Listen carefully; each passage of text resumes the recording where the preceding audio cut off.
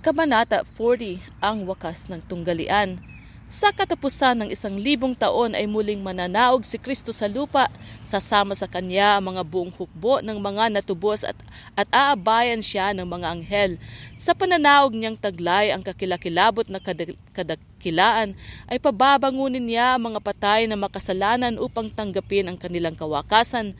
Ang mga makasalanan na isang malaking hukbo na di mabilang na gaya ng buhangin sa dagat ay magsisilabas. Ano nga ang kaibahan nila sa mga nagsibangon sa unang pagkabuhay na maguli? Ang mga matuwid ay nadaramta ng walang maliw na kabataan at kagandahan. Ang mga masama ay nangataglay ng bakas ng sakit at kamatayan.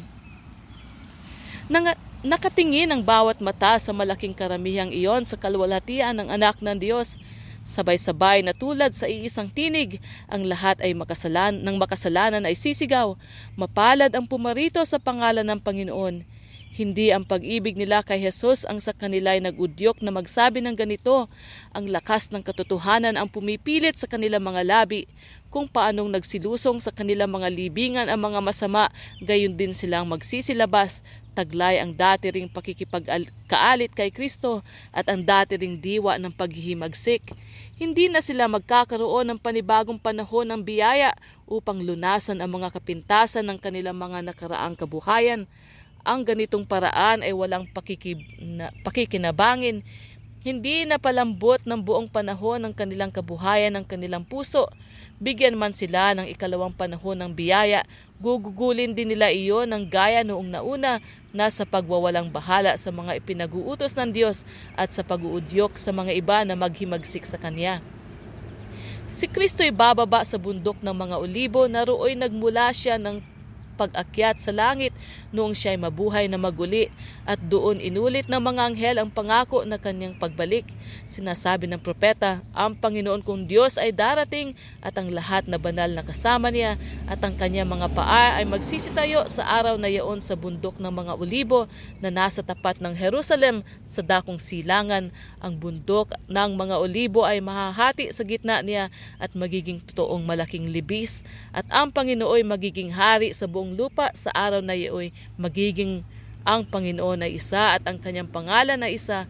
Pagbaba ng bagong Jerusalem mula sa langit sa nakasisilaw na kaliwanagan ay lalapag ito sa dakong dinalisay at inihandang talaga sa kanya at si Kristo pati ng kanyang bayan at mga anghel ay papasok sa banal na lungsod. Naghahanda naman si Satanas ngayon sa kahuli-hulihan niya malaking pagsisikap na makapangibabaw. Noong wala siyang kapangyarihan at nahadlagan siya sa gawain niyang pagdaraya, ang prinsipe ng kasamaan ay nahapis at nalumbay, datapwat sa pagkabuhay na maguli ng mga makasalanan at sa pagkakita niya sa malaking karamihang nakapanig sa kanya, mananauli ang kanyang mga pag-asa at ipapasya niyang huwag isuko ang malaking tunggalian. Pangunguluhan niya ang lahat ng hukbo ng mga napahamak sa ilalim ng kanyang watawat at sa pamamagitan nila ay sisikapin niyang maisagawa ang kanyang mga panukala. Ang masasama ay bihag ni Satanas sa pagtanggi nila kay Kristo ay tinanggi nila ang pagkapuno ng Pangulo ng mga naghimagsik. Tinanggap nila ang pagkapuno ng Pangulo ng mga naghimagsik.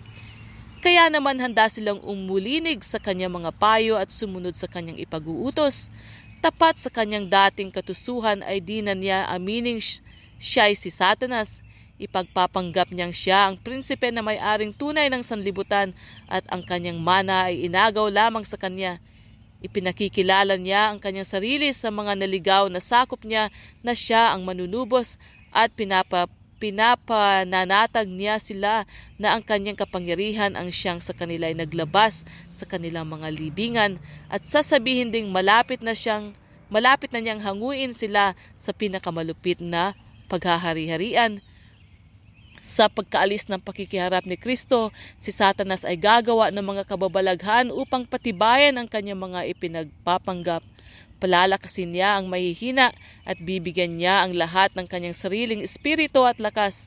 Babalakin niyang pangunahan sila upang lusubin ang mga kampamento ng mga banal upang maagaw nila ang bayan ng Diyos.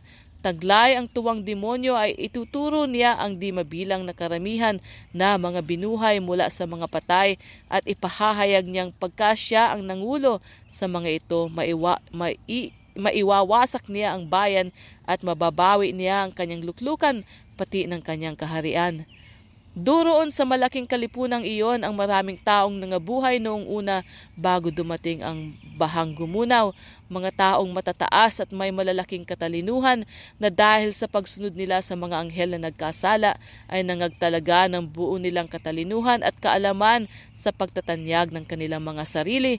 Mga taong ang kagilagilalas na mga gawa tungkol sa sining ay nagagudyok sa sanlibutan upang sambahin ang kanilang mga katalinuhan, datapwat ang kanilang kalupitan at masasamang katha na nagparumi sa sangkalupaan at sumira sa larawan ng Diyos ay siyang nagbuyo na lipulin sila ng Diyos sa sanlibutan.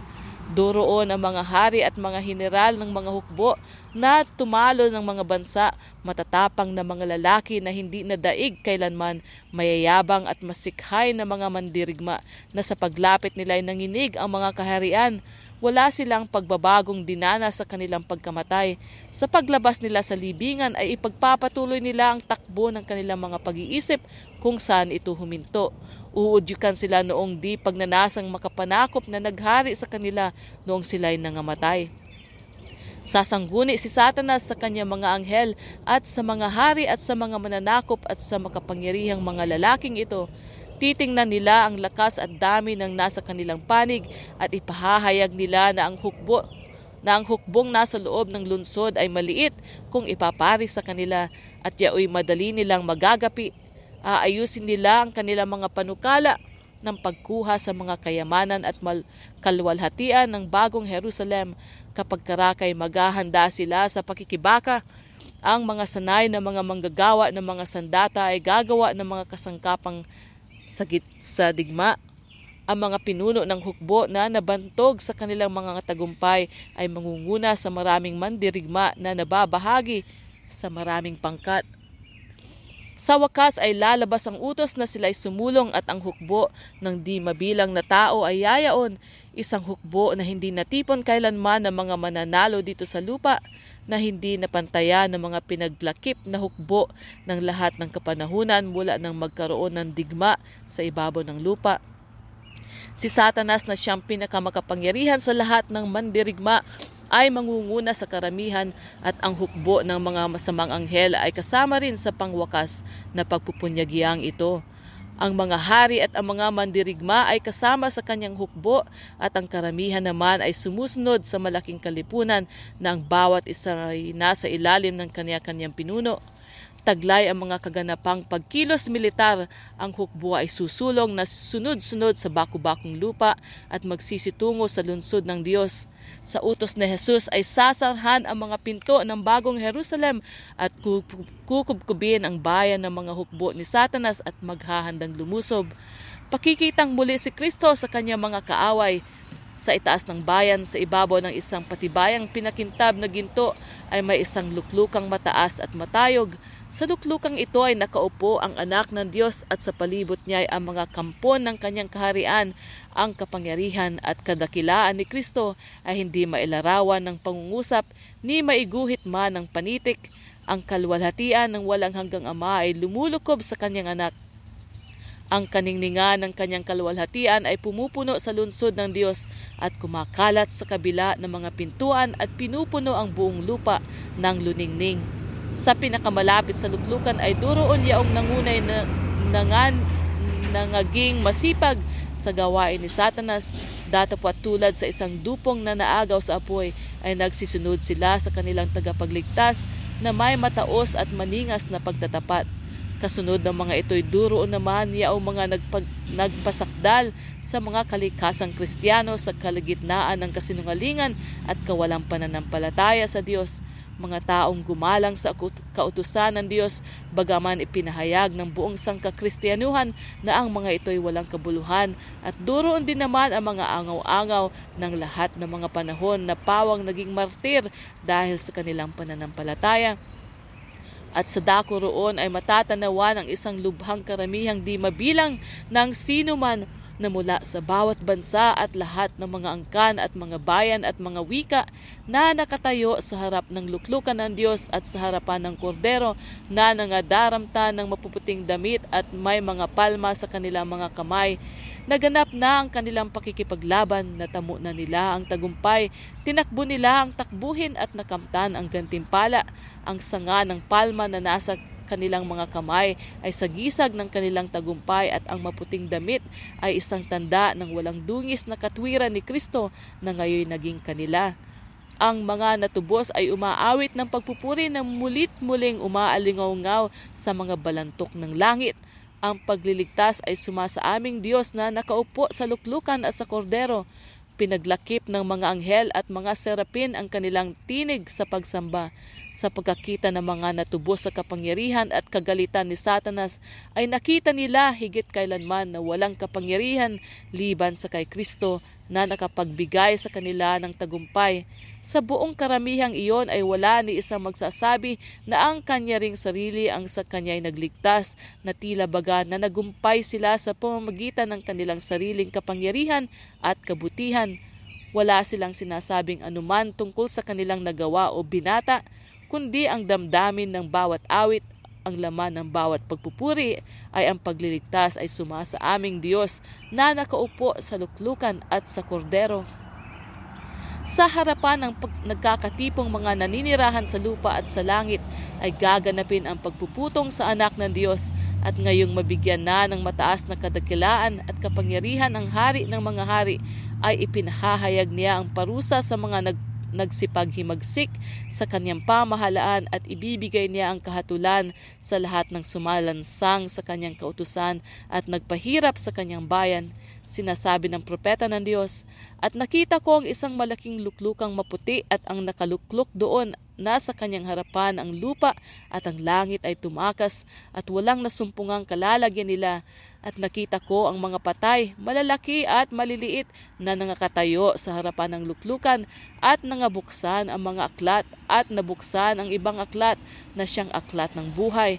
At ang mga patay ay hinatulan ayon sa mga bagay na nasusulat sa mga aklat ayon sa kanilang mga gawa. Kapag karakang nabuksan ang mga aklat, talaan at tingnan ni Jesus ang mga masama, ay nagunita nila ang lahat nilang nagawang kasalanan. Nakita nila kung saan luminsad ang kanilang mga paa sa landas ng kalinisan at kabanalan, at kung hanggang saan dinala sila sa pagsuway sa kautusan ng Diyos ng kanilang kapalaluan at paghihimagsik. Ang mapanghibong mga tukso na kanilang sinang-ayunan sa pamamagitan ng pagkagumon sa kasalanan, ang mga pagpapalang binaliktad, ang paghamak sa mga sinugo ng Diyos, ang pagtanggi sa mga babala, ang mga alon ng awang hinadlangan ng matigas at ayaw magising ng mga puso, ang lahat ay mga hahayag na tulad sa nasusulat sa mga titik na apoy. Sa ibabaw ng luklukan ay inihahayag ang krus, at gaya ng isang tanawin ay nakikita ang mga panoorin ng pagsuway ni Adan at ang pagkabagsak niya at ang sunod-sunod na baitang ng dakilang panukala ng pagtubos, ang abang pagkapanganak sa tagapagligtas, ang simple at masunuring pamumuhay ng kanyang kabataan, ang pagkabinyag sa kanya sa Hordan, ang pag-aayuno at pagkatukso sa kanya sa ilang, ang paglilingkod niya sa madla na inihahayag niya sa mga tao, ang pinakamahalagang pagpapala ng langit, ang mga araw na puno ng mga gawain ng pag-ibig at kahabagan, ang mga gabi ng pananalangin at pagpupuyat na nag-iisa sa mga kabundukan, ang mga pakana ng kainggitan, puot, galit na kabayaran sa kanyang mga pagpapala, ang mahiwagang paghihirap niya sa Getsemani na sa kanya'y nakababaw ang mabigat na kasalanan ng buong sanlibutan, ang pagkakanulo sa kanya sa mga kamay ng mga mamamatay tao, ang kakilakilabot na mga pangyayari ng gabing yaong kahilahilakbot, ang di tumatangging bilanggo na iniwan ng kanyang mga pinakaiibig na mga alagad, may paglapastangan at inaapurang idinaan sa lansangan ng Jerusalem ang anak ng Diyos na dinala nilang taglay nila ang kapalaluan sa harapan ni Anas. Pinaratangan nila sa palasyo ng dakilang saserdote, sa hukuman ni Pilato, sa harapan ng duwag at malupit na Herodes, hinamak, kinutya, pinahirapan at hinatulan sa kamatayan.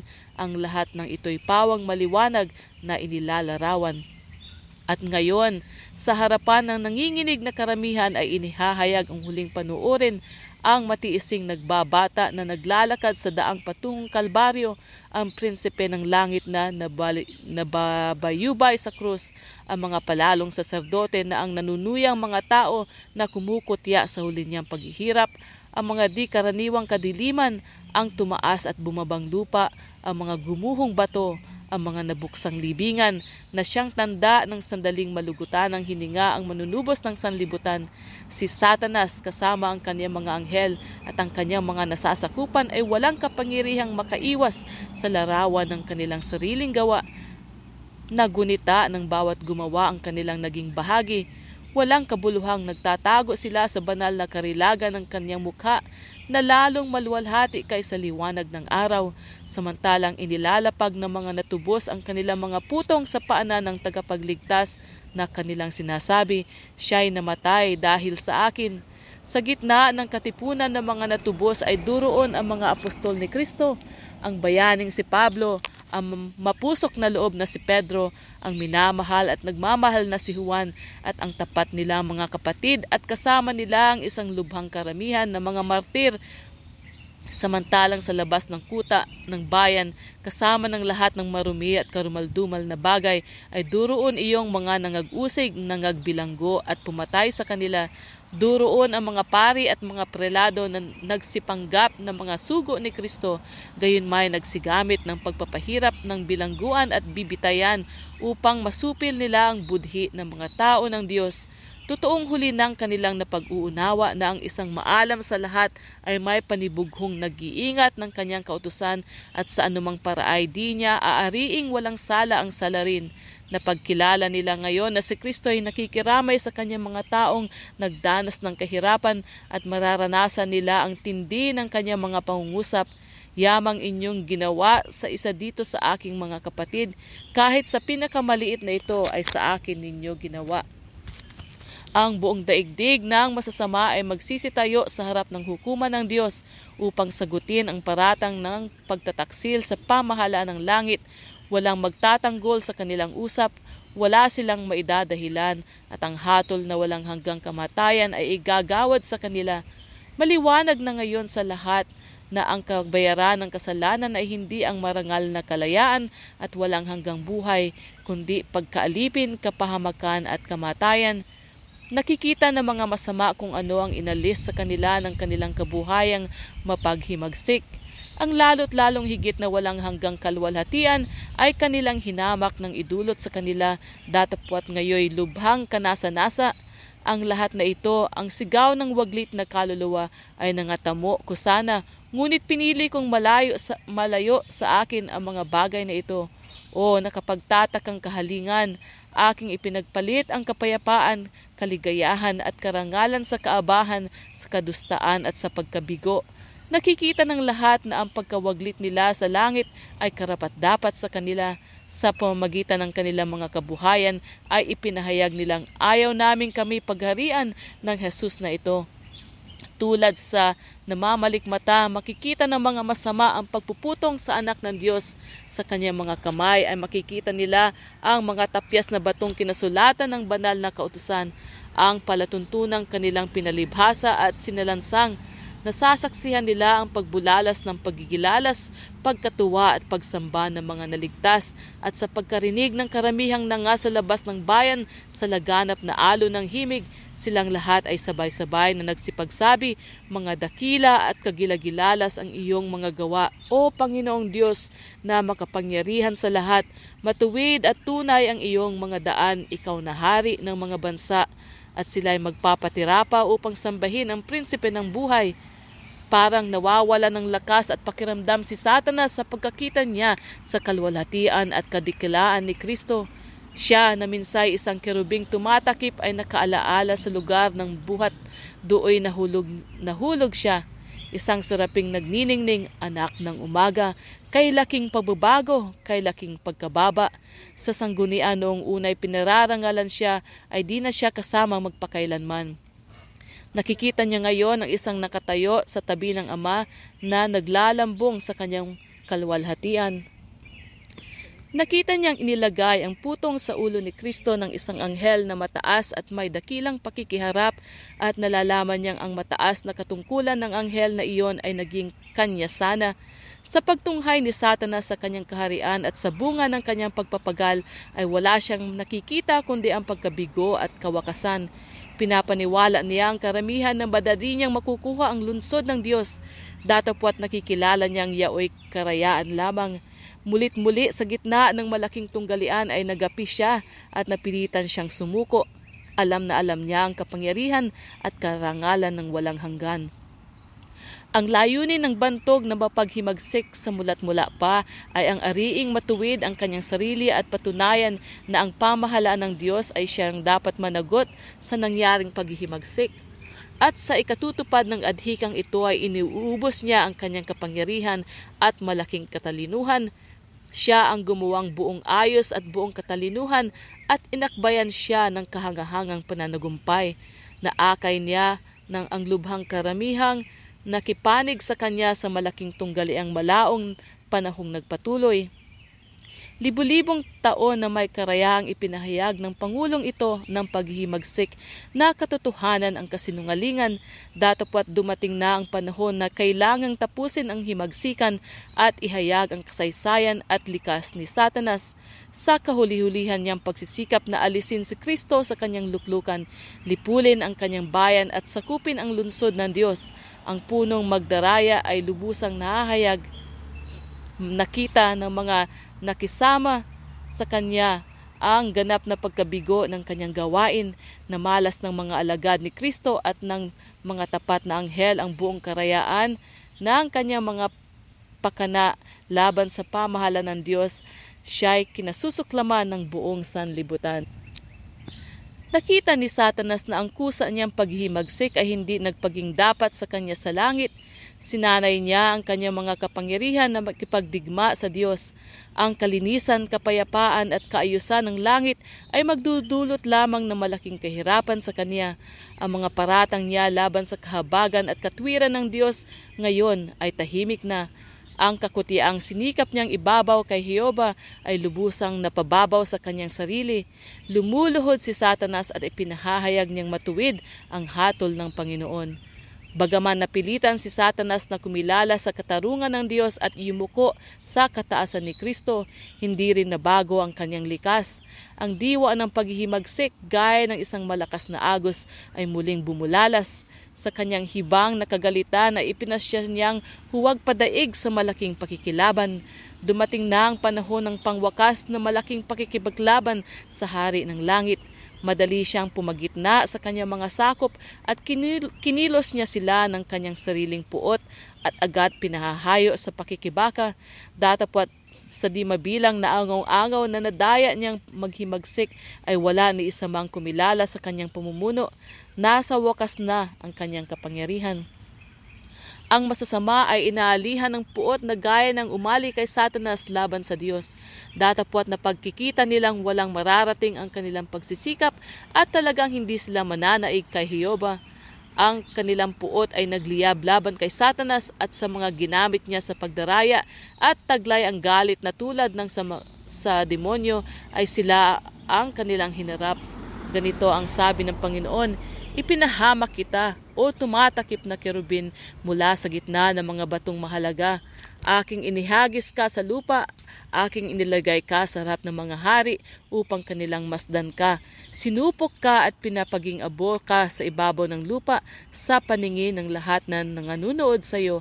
Ikaw ay naging kakilakilabot at ikaw ay hindi na mabubuhay pa. Sama-sama ay magpapaulan siya ng mga apusilo, apoy at asupre, at nag-aalab na hangin ay magiging bahagi ng kanilang saro. Ang apoy ay bababang mula sa langit buhat sa Diyos. Ang lupa ay bubuka, ang mga sandatang nakatago sa kanyang mga kalaliman ay lalabas. Namumugnaw na apoy ay sisiklabo sa bawat bitak. Ang malaking bato ay magliliyab. Dumating na ang araw na magliliyab na gaya ng isang hurno. Ang elemento ay mapupugnaw sa matinding init at ang lupa, pati ang mga gawang nasa lupa ay matutunaw parang isang maluwang na dagat-dagatang apoy. Iyan ang araw ng paghatol at pagkapahamak ng mga masamang tao, ang kaarawan ng paghihiganti ng Panginoon, ang taon ng kagantihan sa pag-aaway sa Siyon. Tatanggapin ng mga masama ang kanilang kagantihan dito sa lupa, sila'y magiging dayami, at ang araw na dumarating ay susunog sa kanila, sabi ng Panginoon ng mga hukbo. Ang ilan ay namamatay sa isang sandali lamang, samantalang ang iba ay naghihirap ng maraming araw. Bawat isa'y parurusahan ayon sa kanyang mga gawa. Pagkalipat kay Satanas ng mga kasalanan ng mga matuwid, siya ay pahihirapan hindi lamang dahil sa paghimagsik niya, kundi dahil sa lahat ng kasalanang ipinagkasala niya sa mga tao ng Diyos. Ang parusa sa kanya ay malaki, ang kahigitan kaysa sa mga dinaya niya. Pagka namatay na ang lahat ng napahamak dahil sa kanyang mga daya, ay buhay pa rin siya at magbabata pa. Sa mga apoy na maglilinis ay malilipol sa wakas ang mga masasama. Ugat at sanga ni si Satanas ang ugat. Ang mga nagsisunod sa kanya ang mga sanga. Iginawad ang buong kaparusahang hinihingi ng kautusan, ibinigay ang hinihiling ng katarungan, at sa pagkakita ng langit at lupa ay sasaksi at ipahahayag ang katwiran ni Jehova. Ang mapangwasak na gawain ni Satanas ay tapos na magpakailanman. Sa loob ng 6,000 taon ay ginawa niya ang kanyang kalooban na pinupuno ng kaabahan ang sangkalupaan at pinagdadalamhati ang buong santinakpan. Ang buong nilalang ay dumaing at naghirap dahil sa pagkasakit. Ngayon ligtas na ang mga nilalang ng Diyos sa pakikiharap at pagtukso ni Satanas magpasawalang hanggan. Ang buong lupa ay nasa katiwasayan at tahimik, sila'y ang matuwid bilang nagsiawit. At isang sigaw ng pagpupuri at tagumpay ay umiilang lang mula sa lahat ng mga tapat na sansinukuban. Ang tinig ng isang makapal na karamihan at gaya ng isang lagaslas ng maraming tubig at gaya ng ugong ng malakas na kulog ay narinig na nagsabi, Aleluya, sapagkat naghahari ang Panginoong ating Diyos na makapangyarihan sa lahat. Samantalang ang lupa ay nabibilot ng apoy ng kawasakan, ang mga matuwid na may panatag sa loob ng banal na lungsod. Doon sa mga nakasama sa unang pagkabuhay na maguli ay walang kapangyarihan ng ikalawang kamatayan, samantalang ang Diyos ay siyang namumugnaw na apoy sa mga masasama. Siya ay araw at kalasag sa kanyang bayan. Nakita ko ang isang bagong langit at isang bagong lupa, sapagkat ang unang langit at ang unang lupa ay naparam. Ang apoy na pumupugnaw sa masasama ay siyang dumadalisay sa lupa. Ang bawat bakas ng sumpa ay naparam. Isang tagapagpaalala lamang ang naiwan, taglay ng ating manunubos magpakailanman ang mga bakas ng pagkapako sa kanya. Sa nasugatan niyang ulo, sa kanyang tagiliran, sa kanyang mga kamay at paa ay duroon ang mga bakas lamang ng malupit na gawa ng kasalanan. Sinabi ng propeta, nang masdan niya si Kristo sa kanyang kalwalhatian, siya'y may mga sinag sa kanyang tagiliran at doon nakukubli ang kanyang kapangyarihan. Sa inutos na tagiliran na binukala ng kanyang dugo na nagpakasundo sa tao sa Diyos ay naroon ang kalwalhatian ng tagapagligtas. Doon nakukubli ang kanyang kapangyarihan, makapangyarihan upang magligtas sa pamamagitan ng haing pangtubos. Kaya't siya ay malakas upang magsagawa ng kahatulan sa mga humamak sa habag ng Diyos. At ang mga tanda ng kanyang pagkaalipusta ay siya niyang pinakamataas na karangalan sa buong panahong walang katapusan. Ang mga sugat na tinamo niya sa Kalbaryo ay magpapakilala ng kanyang kapurihan at pagpapahayag ng kanyang kapangyarihan. Ang lupang ibinigay sa tao noong una upang maging kaharian niya na kanyang ipinagkanulo sa mga kamay ni Satanas at malaong iningatan ng makapangyarihang kaaway ay isnauli ng dakilang panukala ng pagtubos. Ang lahat na iwinaglit ng kasalanan ay isinauli sapagkat ganito ang sabi ng Panginoon na nag-anyo sa lupa at gumawa niyaon na kanyang itinatag at hindi niya inilikha na sira kanyang inanyuan upang tahanan. Ang dating balak ng Diyos sa paglikha niya sa lupa ay matutupad kung gawin na niya ito na walang hanggang tahanan ng mga natubos. Mamanahin ng matuwid ang lupain at tatahanan doon magpakailanman. Ang pangambang baka mapaging napakamaterial ng mamanahin sa hinaharap ay siyang nakaakay sa marami upang gawing espiritual ang mga katotohanang nag-aakay sa atin upang ipalagay nating ito'y ating tahanan. Tiniyak ni Kristo sa kanyang mga alagad na siya ay nagpunta roon upang ihanda sila ng kalalagyan sa tahanan ng kanyang Ama. Yaong mga nagsisitanggap sa itinuturo ng salita ng Diyos ay di lubos na mawawala ng kaalaman tungkol sa tahanan sa langit. Gayunmay hindi nakita ng mga mata at di narinig ng tainga na ni hindi pumasok sa puso ng tao anumang bagay na inihanda ng Diyos sa kanila na nangagsisiibig sa Kanya. Di sapat ang pangungusap ng tao upang ilarawan ang ganti sa mga matuwid. Yaon lamang mga makakakita ang maaaring makaalam nito. Walang isipan ng tao ang maaaring makaunawa ng kaluwalhatian ng paraiso ng Diyos. Sa banal na kasulatan, ang mga mana ng mga maliligtas ay tinatawag na isang lupain. Doon ay aakayin pastor na tagalangit ang kanyang kawan sa mga bukal ng tubig na buhay. Ang punong kahoy ng buhay ay mumumunga bawat buwan at ang mga dahon niyaon ay sa ikabubuti ng mga bansa. Doroon ang mga batis na walang patid ng pagdaloy kasing linaw ng salamin at sa tabi ng mga ito ang gumagalaw ng mga punong kahoy ay lumililim sa mga daang inihanda sa mga tinubos ng Panginoon. Ang maluluwang na kapatagan ay humahangga sa magagandang burol at itataas ng mga bundok ng Diyos ang matatayog nilang tuktok sa tahimik na mga kapatagang iyon at sa tabi niyaong mga bukal na tubig na buhay ay makatatagpo ng isang tahanan ang bayan ng Diyos na malaong naging maglalakbay at maglalagalag. Ang bayan ko ay tatahan sa payapang tahanan at sa mga tiwasay na tahanan at sa mga tahimik na dako na pahingahan. Karahasan ay hindi rin maririnig sa iyong lupain ni ang kawasakan o kagibaan sa loob ng iyong mga hangganan, kundi tatawagin mo ang iyong mga kuta na kaligtasan at ang iyong mga pintuang bayan na kapurihan. Sila ay magtatayo ng mga bahay at ang mga yaoy kanilang tatahanan at sila ay mga uubasan at magsisikain ng bunga na yaon. Sila ay hindi magtatayo at iba ang tatahan. Sila ay hindi magtatanim at iba ang kakain. Ang aking mga pinili ay mga gagalak na malaon sa gawa ng kanilang mga kamay. Doon ang ilan at ang tuyong lupa ay sasaya at ang ilang ay magagalak at mamumulaklak na gaya ng rosa. Kahalili ng tinik ay tutubo ng puno ng abeto at kahalili ng dawag ay tutubo ng arayan. Ang lobo ay tatahanan kasama ng kordero at ang leopardo ay mahihigang kasiping ng batang kambing at papatnubayan sila ng munting bata. Hindi sila magsisipanakit o magsisipanira man sa aking buong banal na bundok, sabi ng Panginoon. Ang sakit ay hindi iiral pa sa langit, wala na roong pagluha, wala ng paglilibing, wala ng sagisag ng pagdadalamhati, hindi na magkakaroon ng kamatayan, hindi na magkakaroon pa ng dalamhati o ng panambitan man. Ang mga bagay ng una ay naparam na.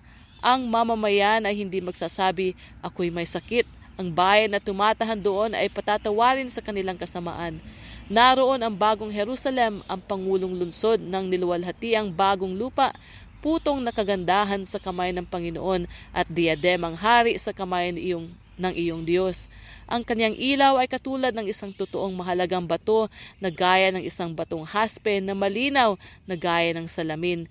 Ang mga bansa ay lalakad sa pamamagitan ng liwanag nito at ang mga hari sa lupa ay magdadala ng kanilang karangalan sa loob niyaon.